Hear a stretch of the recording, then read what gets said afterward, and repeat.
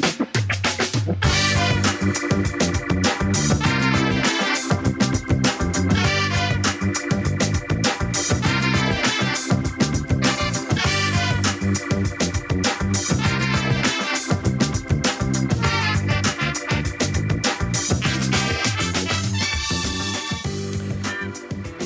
You're listening to the Food Talk Show.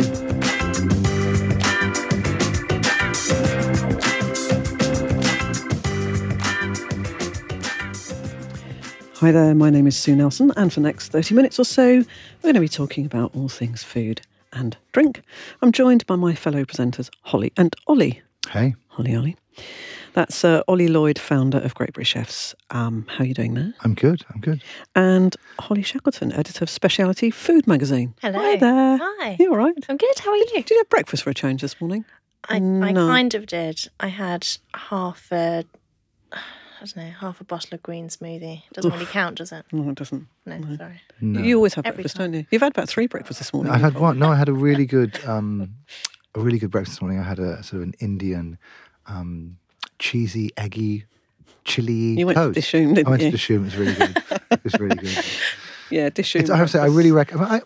I think breakfast needs shaking up, and actually, it's quite fun to have something. I mean, I had I always forget how to pronounce it, shakshuka, over the weekend. The sort of tomatoey, spicy eggs, which is a good segue into your conversation, full of cumin and all sorts of other fun stuff. And I like different breakfasts. I do like breakfast. I never used to eat breakfast ever, and now I don't know. It's my favourite meal of the day. I have to do it. Now, I wanted to talk about spices, and the reason for that is we were going to have the lovely people from Holy Llama Spice Drops here, which I use at home. However, we've got a train problem out there, and they're not here. But I'm still going to talk about spices, if that's okay. Far away. Also got Simon Griffiths from Meridian Foods. Hi, Simon. Hi there, how you doing? We're going to come on to your stuff in a minute. But are you okay to give your opinion on spices in a tick? I am, but I'm no expert, but happy to contribute. It's okay, because we're not either, so that's just about, that's fine. What key spices do you have in your store cupboard, Ollie? So what are your real favourites dry? that you use a lot? Yeah, Dry spices. I mean, I suppose cumin, cinnamon, coriander, ginger would be sort of probably it's probably Indian, Asian spices, probably where I go. I mean, I have a quite a large spice cupboard that is hidden behind an old teak door, which I found at an Indian market. So it's sort of. Have you ever been to his house, Holly? I haven't. No, I haven't either, but I really don't want to. I really want to. I'm intrigued. I reckon in my head, it's like ramshackled. It's got all these stuff from around the world, propping up things with tortoise stuff somewhere, and just think of it as chaos. I just think of it as chaos. I watched that program. Wife. I watched that program the other day. What's that woman called who does the cleaning? Oh shows? yeah. I've forgotten her name. Yes, I know the one. Komodo or Komodo. Yeah. I mean, yeah, no, our house is not being Komodo'd or Komodo'd. It's like Marie Kondo. Marie Kondo, thank you. It does not spark joy. Is that what I'm saying? It would spark joy for me. Lots to discover. Yeah, there's it a would lot be to an discover in adventure. our house. Yeah. And your house would be full of kitchen gadgets. Yeah, there's hundreds a lot of them. Gadgets. Yeah, we're thinking about condoing the kitchen, and about 400 cookbooks. Yeah, it'd be absolutely awful. So your favourite spices, Holly? To be honest, that you always go to. The same. So cumin, coriander. Really, I like a good black peppercorn. Peppercorns, I think, deserve a bit more time in the spotlight. And my absolute favourite is cardamom. I just think it's incredible. I think you have to be careful with it. It's incredibly fun. You have to be really careful. Simon, I know you weren't expecting this because you thought you were going to talk about peanut butter, but are you a cook at home? I do. I cook a lot. We have a lot of spices as well. I'm a bit of a heat fiend, so I like chilies. And I put them in pretty much everything, sadly. But yeah, I do have a extensive collection of spices, many of which are probably unopened. But well, the most popular spices in the UK apparently are garlic, ginger, chilli, nutmeg, cinnamon, mace, cloves, which I tend to think of as quite traditionally British from Victorian and before, paprika, turmeric, cardamom and pepper. Do you know what's funny? Probably rings true, I think. But if you go back, I think what you're missing is that sort of classic from the 70s, mixed herbs. Oh, yeah. Do you remember that? I mean, which was sort of, I remember my father would always put mixed herbs on everything. It's sort of like, It just doesn't taste of anything, though. No, but it was like but you were putting herbs. sawdust. No, I know, but that was cooking then. Yeah. Thankfully, I missed out on that. Yeah, apparently we import 83 million tonnes of spices a year. And the most popular, so if you think about the types of cooking you might do at home. So if it's Indian, we tend to use chilies, ginger, garlic, cardamom, coriander, just what you said there. If it's Chinese, we tend to use quite a lot of star anise and ginger. That rings true. Star anise. Again, that's very strong. You have to be careful with it. Thai tends to be more cloves, nutmeg, and then I think some people have said fresh lemongrass and things like that. And Vietnamese tends to be fennel, pepper, chilies, and of course Mexican chilies as well. I love fennel. Do you? Fennel seeds? Yeah. Really. Yeah. With pork. Oh, yeah, with pork. With pork, it's amazing. I'm getting hungry here. Now, Should have had breakfast. I know that you've got a man crush on ottolenghi, haven't you, Big Ollie? fan of Yotam. He's got a real man crush on it. Now, when he brought out his new cookbook, which is called Simple, he famously said that there are 10 key ingredients that he was going to build this cookbook around, which I thought was quite a good thing. Yep. And you said that you had, I don't know how many of these ingredients, and then you bought the rest in. Well, yeah, I haven't bought all of them in, but I'm still missing things like Berber spices and stuff like that. Yeah. So he in particular, and I think it's really changed the face of spices, actually, in this sort of Middle Eastern way. Because my cupboard just used to be full of things for Indian cooking and Chinese, and of course this has completely changed what I have in my cupboard. So. Black garlic, which I now buy all the time. I don't use normal garlic anymore. I quite like that sort of liquish taste that it's got with it, and it's not as brash. It's That's like the it's confit softer. garlic. I've tried to sell you the confit garlic idea before, and you've never bought it. No. Just cook garlic in olive oil for a bit, and then put it in a tub in the fridge and spoon it out. No, you're not bothering. Za'atar. I love. Do you use that? Yeah, we have lots of that. I mean, for me, that's better than the old-fashioned mixed herbs. Yeah, definitely. It has a much more taste. And sumac. Do you use that? Yep, have a thing of sumac. And that's very deep red ground spice, and it's made from dried and crushed berries. And for me, it's got a quite a nice citrusy taste, but a bit spicy. Ground cardamom, which we know Holly is a fan. Urfa chili flakes. Do you use those? I do occasionally. I think I stole them from the office.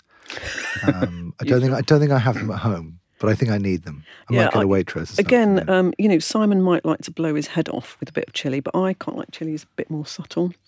And the thing with these is that it's got a lovely sort of smoky, chocolatey taste, as well as the heat. I try not to blow my head off, but it tends to happen anyway.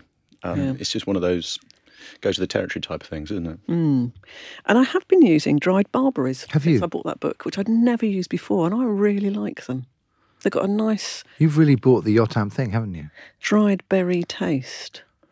Yes, I have really, I think. And what I'm finding, I love cooking Indian food, Indian curries, and actually what I'm finding is the sort of Yotam spices are actually giving me a not better dimension, a more interesting dimension than I'm used to for my Indian cooking.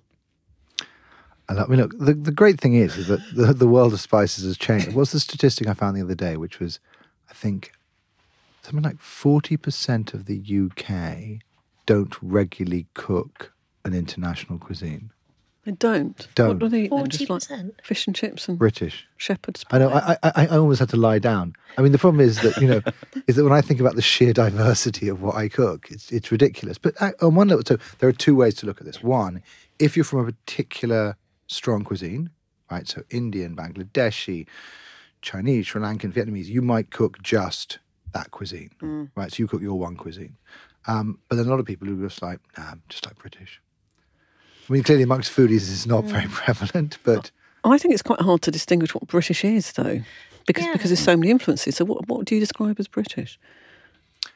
I think it's... Sunday lunch or... But I think, fish and chips? you look at those lists of spices and you said, I think some of these are British, and there are certain ones on that list that are definitely not British. Yeah, I think what I meant by that is they're not from Britain, but they're very old-fashioned...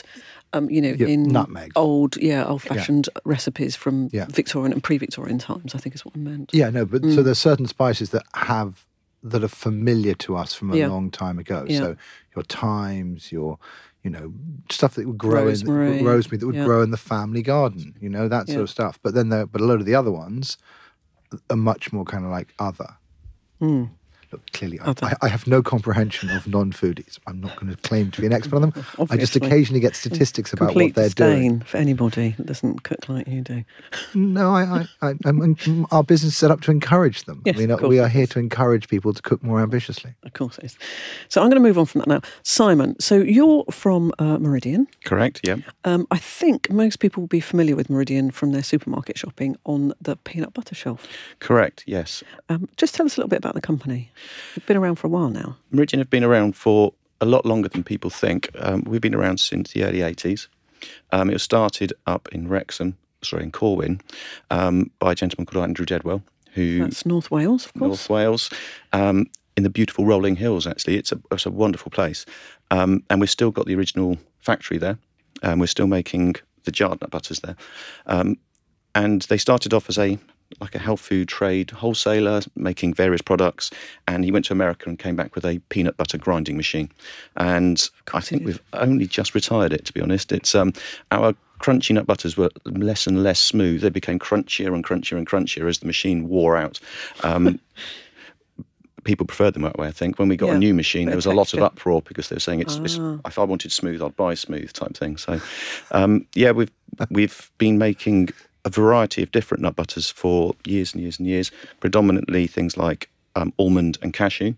And then in recent years, we've kind of really branched out and gone a bit mad as the category's grown and people have become more accepting of different nuts and things like that. We also make tahinis as well. So to fit in with what we were talking about before. That fits in right nicely there, doesn't it, with old Yotam. So have you got your peanut butter there in front of you? I haven't got our old peanut butter. I've got a new one, which is our new rich roast peanut butter. So is this sort of, the latest? This is the latest and greatest. Okay, can we have a little taste and you talk us through what we've done? So it's smooth. Smooth. It's smooth, rich roast, smooth peanut butter. Correct. Okay. And it's made with higher oleic peanuts, which they're a little smaller. And they've got a more intense flavour, which really helps bring out the nuttiness of it all. And they are lower in monounsaturated fats, which means it's better for your heart as well. We use blanched peanuts. Normally our peanut butters are made with skins on, and they're roasted for longer, hence the rich roast. So it means it has got a much smoother, creamier feel in the mouth. So be careful how much you take, because it being peanut butter and being very oily, it'll stick your mouth together if you're not careful. It just has. Thank you, Simon. I'm going to ask my question before I try it. Go on then. One of the things that's interesting about the world of peanut butter and nut butters is they've sort of the way they've been perceived by the public seems to have changed over the last few years in the sense that, was it something you should be eating a lot of or not? But now it is quite closely associated with health. Talk me through the sort of, I suppose, the way that's changed in your mind and why it's changed. Correct. I mean, historically, if you'd have said to somebody who was on a diet, I was looking to lose weight, peanut butter is a good idea, they'd have said it's full of calories. It's a crazy thing to eat. However, when food science kind of turned itself on its head a few years ago and said, no, fat isn't the baddie, sugar is the baddie, suddenly they become very, very good fuel for people to work out and exercise. And that's really driven a lot of the growth of that market. There's a real thing about protein, isn't there, at the moment? And I think that's been driven by that. What else you got there? You got a whole range there. We've got a good old taste. Well, we've got cashew, which is quite similar to that one in that it's quite smooth. But I think that's my favourite nut butter, apart from probably that one. So that one we've just had, your new one, which is the... What was the name of the peanut? Sorry. So it's a rich roast peanut. And it's... High oleic peanuts. High oleic peanuts. That has got a roasty flavour to it, did you think, Ollie? When we make... You're on the radio. No, you're on the radio. You're supposed to say... I know, no. I'm just sort of experiencing the almond butter. Cashew butter. Cashew. I mean, the thing that's interesting is a lot of... So, obviously, the aim of this programme is not for you to diss your competition. But what's the difference between the way that, I suppose, people like you guys are processing your products versus the more mass market brands that we see out there that are more... Yeah, so if you take something like Sunpat, okay, Sue's always straight in there. I don't care. which is all I remember as a child. Really, I think that was probably the only option, or it felt like it was. Now all your parents were prepared to give you. Yes, probably. and now there's a plethora of things, and there's a place for everything, which I think is what Ollie's saying. We're not trying to diss it, but there is a place for everything. But so why is this different? So we are kind of in the vanguard of the clean nut butter movement, which basically means we make it with as little possible added to it. Wherever possible, it's 100% nuts. So most of our nut butters are just the nuts involved. We do salted versions, which is just a pinch of salt. That's about it. We do some blended stuff. I've got some over here. But predominantly, it is nothing added to it. So there's no sugar, there's no fat, there's no palm oil, there's nothing added to it whatsoever. You see, I like that rich roast one. That definitely tastes different to me. And do you think, I mean, obviously the traditional peanut, I mean, my father's American, so I have sort of a terrifying concept of the idea of peanut butter and jelly, which always confused me. I'm like, why would you put jelly on anything? It's American, though, isn't No, I know it's jam, obviously. But, I mean, how do you think people are using peanut butter nowadays? Are people using it more imaginatively, or is it still very much ghettoized in the toast moment? I think breakfast is a big nut butter moment. You like that phrase? Sorry. Well, you like the idea of ghettoized? Toast moment. The toast moment. It's God, like, only, you know... only you could say that. I know, Sorry about that, Simon. but breakfast moment. No, but breakfast has exploded. You know, it's not your traditional sort of the Kellogg's kind of thing. It has become the toast moment. Well, the toast moment. I'm actually writing this down. Can you write it down? Ghettoized in the toast moment is just. You try making that classic. up. You'd never be able to make that. Classic, Ollie. Do return to the conversation, Simon. Sorry. So, as you said, a lot of people do eat it just on toast. I consume a lot of it with porridge, but also an awful lot of it is consumed in smoothies, be it with fruits and vegetables, or also like the post-workout, people add a lot of peanut butter to their protein shake. I put it in yoghurt.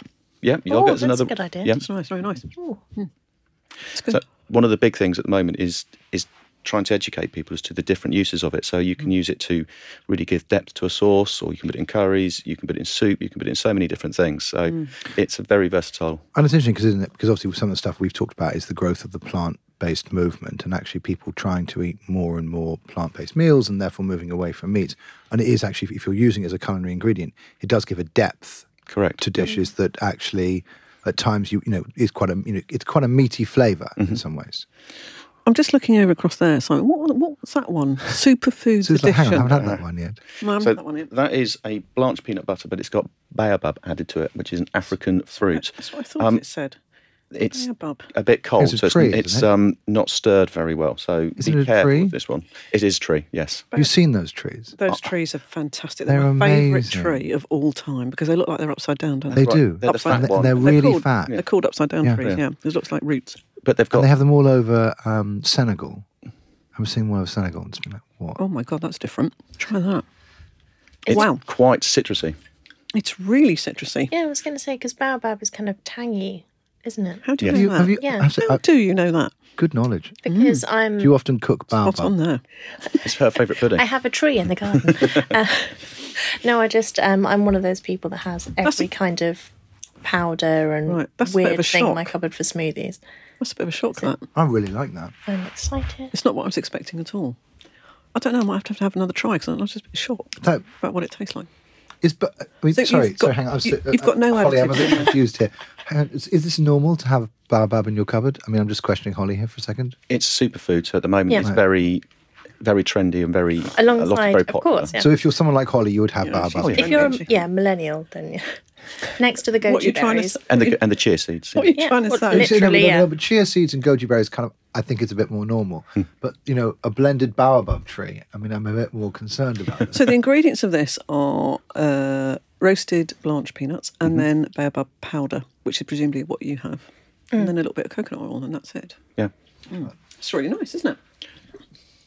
Yeah. So there is one other here that's a Okay, blend we'll as try well. that. And then because I want to talk about tahini after that. Okay. So And that one is a blend of different nuts, and it's also got cacao in it. So that is And honey. wonderful. A little bit of honey in it.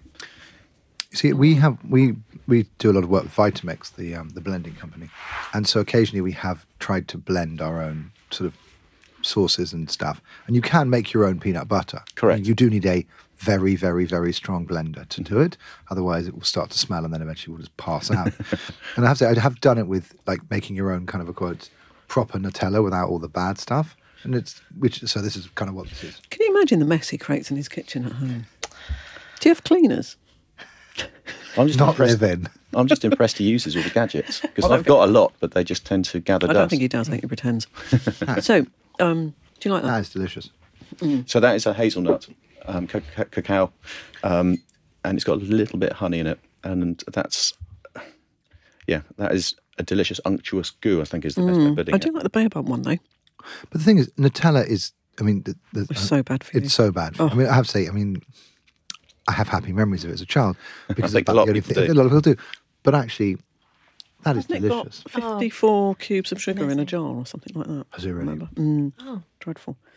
So you've obviously sort of got this peanut base for your products, and we've now got tahini here. Now tahini isn't something that you just eat on its own. Typically, no. So this could be interesting. So people have got to realise this, haven't they? They have. Actually, tahini is for the ottolenghi moment, as Ollie might say. It's very popular. Not only traditionally, most people just use it as a ingredient to make hummus. Yeah. However, it's now being used as a dressing. Vegans and vegetarians have used it for years and years and years as a thickening bodying agent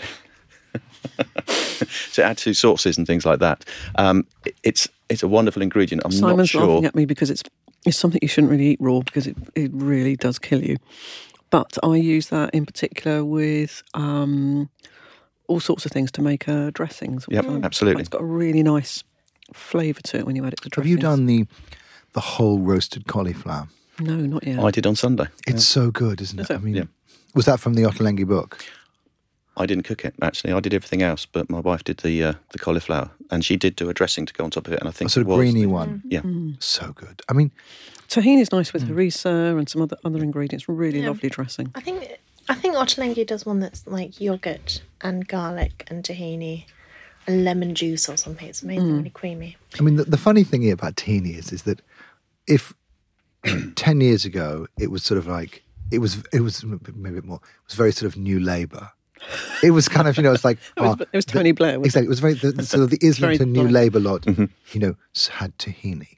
Now, actually, what's funny about it actually is that it's quite. We're not going to say it's a mainstream ingredient, but like 20-30% of foodies have it in their cupboard all the time. Yeah. And actually, it's a lot more mainstream than it was. But it's better to use for cooking than peanut butter, in my personal opinion. It's got the profile of it. It's slightly more sour, and it just gives a really nice, and it gives great texture, I think. Yeah, And consistency to. and it thickens things as well. Yeah. We do a dark one as well, which is just roasted more. So the production process uses this pretty much the same. So you just roast them and then grind them and stick them into the jars, which is why it kind of sits beautifully in with this. It is sesame seed nut butter. And can you tell me about the palm oil thing? So it's quite a complicated topic, I think. Yeah. And I know you absolutely 100% do not have palm oil in your products. Correct, It's a sort of strategy that you've decided quite a long time ago. Correct. Explain to me the thinking behind that. Well, I think we looked at the products that we made and we just realised we didn't need them. Basically, what you use palm oil for in nut butters is to stop them separating. And for people who've never had a 100% nut butter before, the oil just separates out of the product and just sits on top. And where we've been kind of conditioned to see dairy products, we're used to that meaning it's been spoiled or it's ruined or it's time for it to go in the bin. And with nut butters, it isn't. It just means that you can just stir it straight back in again. And that it really is there for that purpose and that purpose alone. It doesn't add to the flavour. It doesn't add to the texture. It doesn't do anything for it nutritionally. It is just there for cosmetic purposes. And we just realised we didn't need it. So we thought, well, why are we doing that? Removed it all. I mean, there's only a few products that had it in. We just took it out and it's had no impact on anything, really. A few consumers, when they first try the product, might think, oh, it's separated. But what we put on the lids, I haven't got any lids here, it says, oil separation is natural, just stir the product back in. Yeah. And over time, as people have got used to that and as it's gone more and more mainstream, we just don't get that as a question anymore. So it's been widely accepted. So for us, it adds nothing to the product. It's unnecessary. Why use it? But you do actually actively support the Borneo Orangutan Survival charity. So I think you are making a statement about palm oil in some respects. We are, but I think it's more to do with we don't need to use it, and we're just kind of supporting that as a movement. We're not kind of trying to make any statement about those people that do use it. I think we're just kind of saying we don't need to use it and highlighting the fact that we don't use it because we don't need to use it. There are a lot of products which do use it. And I'm sure they have their reasons for doing so, but we just do not need to. So in essence, what you're saying is, if you're making peanut butter, it probably isn't necessary. There's lots and lots of options open to you. However, Holly, I know with some of your, farm shops and independent retailers, they will be buying a whole range of products from lots and lots of different people. It's almost impossible to take palm oil out of some things, isn't it? Or it becomes, ridiculously prohibitive in terms of expense. Yeah, I think it is. And I think one of the examples that's kind of come to light to me recently is kind of yogurty coating on nuts and cereal bars and things like that. And I can't remember the exact kind of foodie reason why, but it's something to do with, I think it's so that the yogurt coating doesn't melt in the hand. So it's an ambient product. It won't just naturally melt on a hot day, which, if it did melt, it would change the experience quite a bit. It wouldn't be quite so good for on-the-go products and things. So it says here, I've got some nice research here. It says that currently palm oil is used in roughly half the packaged products sold in the US. And that's including ice cream, biscuits, chocolate products, instant noodles, crisps, cereals, you name it. That's stunning, really. And we had the marketing nice guy from Iceland. He was saying that they were trying to take, not have palm oil in their products. Now they've been a bit undone because it's actually really complicated and really difficult to do, isn't it? And look, across the piece. I think the interesting thing that Simon says is that actually you need to look at your product and ask, what is it that you need in this product to make it a really good product for the consumer you're targeting? Because one could argue that if you're making a mass market peanut butter, an oil separation for something that sits out there and kids are going to open up and eat might not work. Right? I mean, I think these products are, I'm going to call them grown-up products in the sense that, well, obviously you could feed them to your kids and that would be fine. You would probably be, you would be involved in that process. You would do the stirring sort of thing. So I think, it is down to brands need to decide, where they stand on some of these issues and what's important to them in terms of the product they're making and where they need to make trades. I mean, the interesting thing is there is a Sustainable Palm Oil Association who do argue that, it's about doing it sustainably. And actually, certainly from, when I met them, they were talking about the fact that, palm oil actually from a land perspective is incredibly efficient. And so the last thing we need is, and this is always the danger of kind of, very black and white debates about this stuff, is you leap from, palm oil to no palm oil. Well, let's just, everyone needs to slow down and go, actually, is that the right thing to do? Is it very easy from a media perspective to say, the oil that's extracted are from palms that are now grown mostly in Indonesia and Malaysia, and they're also expanding across Africa and Latin America, and that it's one of the leading causes of rainforest destruction. That's what we're told all the time. That's what the headline is, and therefore, because of that, it's claimed that wildlife species like the Sumatran rhino and Sumatra elephant and orangutans are being driven to the brink of extinction, and that is the black and white media version. Presumably, it really isn't as simple as that. Nothing ever clearly is, is it? Clearly, it isn't. I mean, and in the same way that these debates are always so nuanced, and it's I'm not going to be I am no apologist for mass agricultural production and some of the destructive methods that they have used.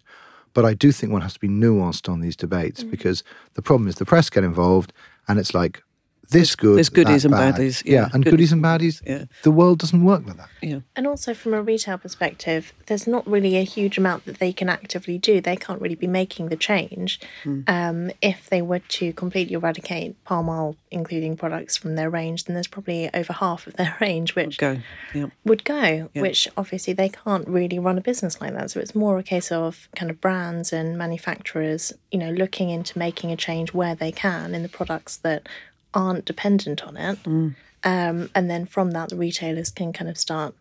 And I think that's your point, Simon, isn't it? You don't think you need it in your product, and therefore, let's find an alternative. And with all due respect for you, it's a somewhat simpler thing actually than some other producers. I agree. I think it's it's not that we just find an alternative. We just don't need it. It's not necessary. Some of our consumers it really resonates with. They like the fact that there's no palm oil in there. We are just a little, we don't get into the more complex side of stuff because we don't need it in the product. We've removed it. We don't use it at all, and we're happy with that stance. And I guess for other brands in other areas, for other sectors and other products, it's more complex. Categories, yeah. But I think the dangers, we certainly talked about this from a sort of, and we'll talk about this in a few weeks' time, we'll look at some of the research findings we've got, is that, consumers are trying to make more informed choices about what they're buying. But ultimately, if the product doesn't deliver flavour and on the usage occasion in a convenient pack at the right price, the rest is history.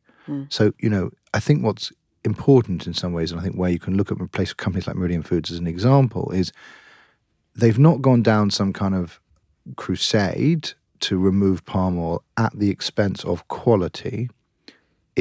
They found a manufacturing process where you don't need it.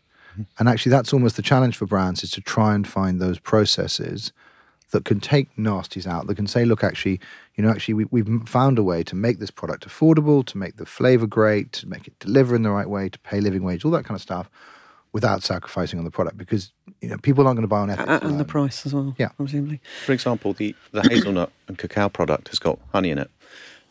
It's got about 2% honey in it, and it is purely there to stop the two nuts separating. It doesn't add anything to the sweetness. It's not really there for flavour. It is there for that purpose. We are working on a version without the honey in it, because we know that for some people honey is vegans. So but at essence, we try to make the simplest products we can. We take really good ingredients and we make delicious products out of them. It's as simple as that. And if you've got palm oil in there and it's not necessary and we can remove it, our ethos is that's exactly what we should do. And that's the process we're still working on with that product. We continue to try and improve and innovate and make them as clean and as pure as we possibly can. So just finishing off on the programme now, all your products are produced in your own factory in the beautiful rolling hills. All of our nut butters, yeah. Corn. Yeah. Denbighshire. And the company was founded 30 years ago from now, is it, roughly? It's roughly 30 years ago, yeah. Should we have a nice call out to everybody in the factory? Absolutely. The growth that we've had, we still make it all ourselves. There's now 3 sites up there, still the original site in Corwin and 2 in Wrexham, not just up the road. And they work incredibly hard and they produce a fantastic product. Sometimes the sales department do their absolute best to try and hoodwink them by sort of like adding things at the last moment or things like that. But they seem to cope and just consistently produce a fantastic product. We're very proud of the fact that we make it all ourselves. So well done, all you guys working away producing peanut butter. But I think that's also really nice, and it's interesting. Look, no one knows where the future of trade in the UK is going to go in any sector. And actually, what's interesting is you, on one level, when you have control of as much of your supply chain. I mean, no one has complete control of the supply chain unless you grow. And, you literally watch over the whole process. Yeah. But ultimately, it does give you a certain advantage that you are manufacturing here. That's important for jobs and the whole food industry here. And I think it's another reason why people do look to buy things. Yeah, definitely. So, Simon, thank you very much for joining us. Absolute pleasure. Simon Griffiths of Meridian Foods. And you've been listening to the Food Talk Show. And as you know, we're on lots of different radio stations across the UK and further afield. And you can also download our weekly podcast from iTunes, Stitcher, Player FM, Spotify, the podcast app on your phone, as well as the Great British Chefs website. Thank you to my fellow presenters, Ollie Lloyd, founder of Great British Chefs, and Holly Shackleton of Speciality Food Magazine. Thank you, guys. Nice to taste things as usual. Always good. Mouth is a little bit stuck together. Well, but the good news is it was a tahini. But we are also leaving this session sober. Yes, there's no drinks. Yeah, no that doesn't drinks happen this time. often. Last week I was well out of it. Yeah. Shouldn't really be doing that on the programme, should you? Keep moving. And if you want to recommend any future guests, someone doing something groundbreaking in the food sector, please do get in touch with us via Twitter on @FoodTalkShow. And if you want to listen to any of our hundreds of podcasts, we've got about nearly 300 now, go to foodtalk.co.uk. Have a good week now. Bye.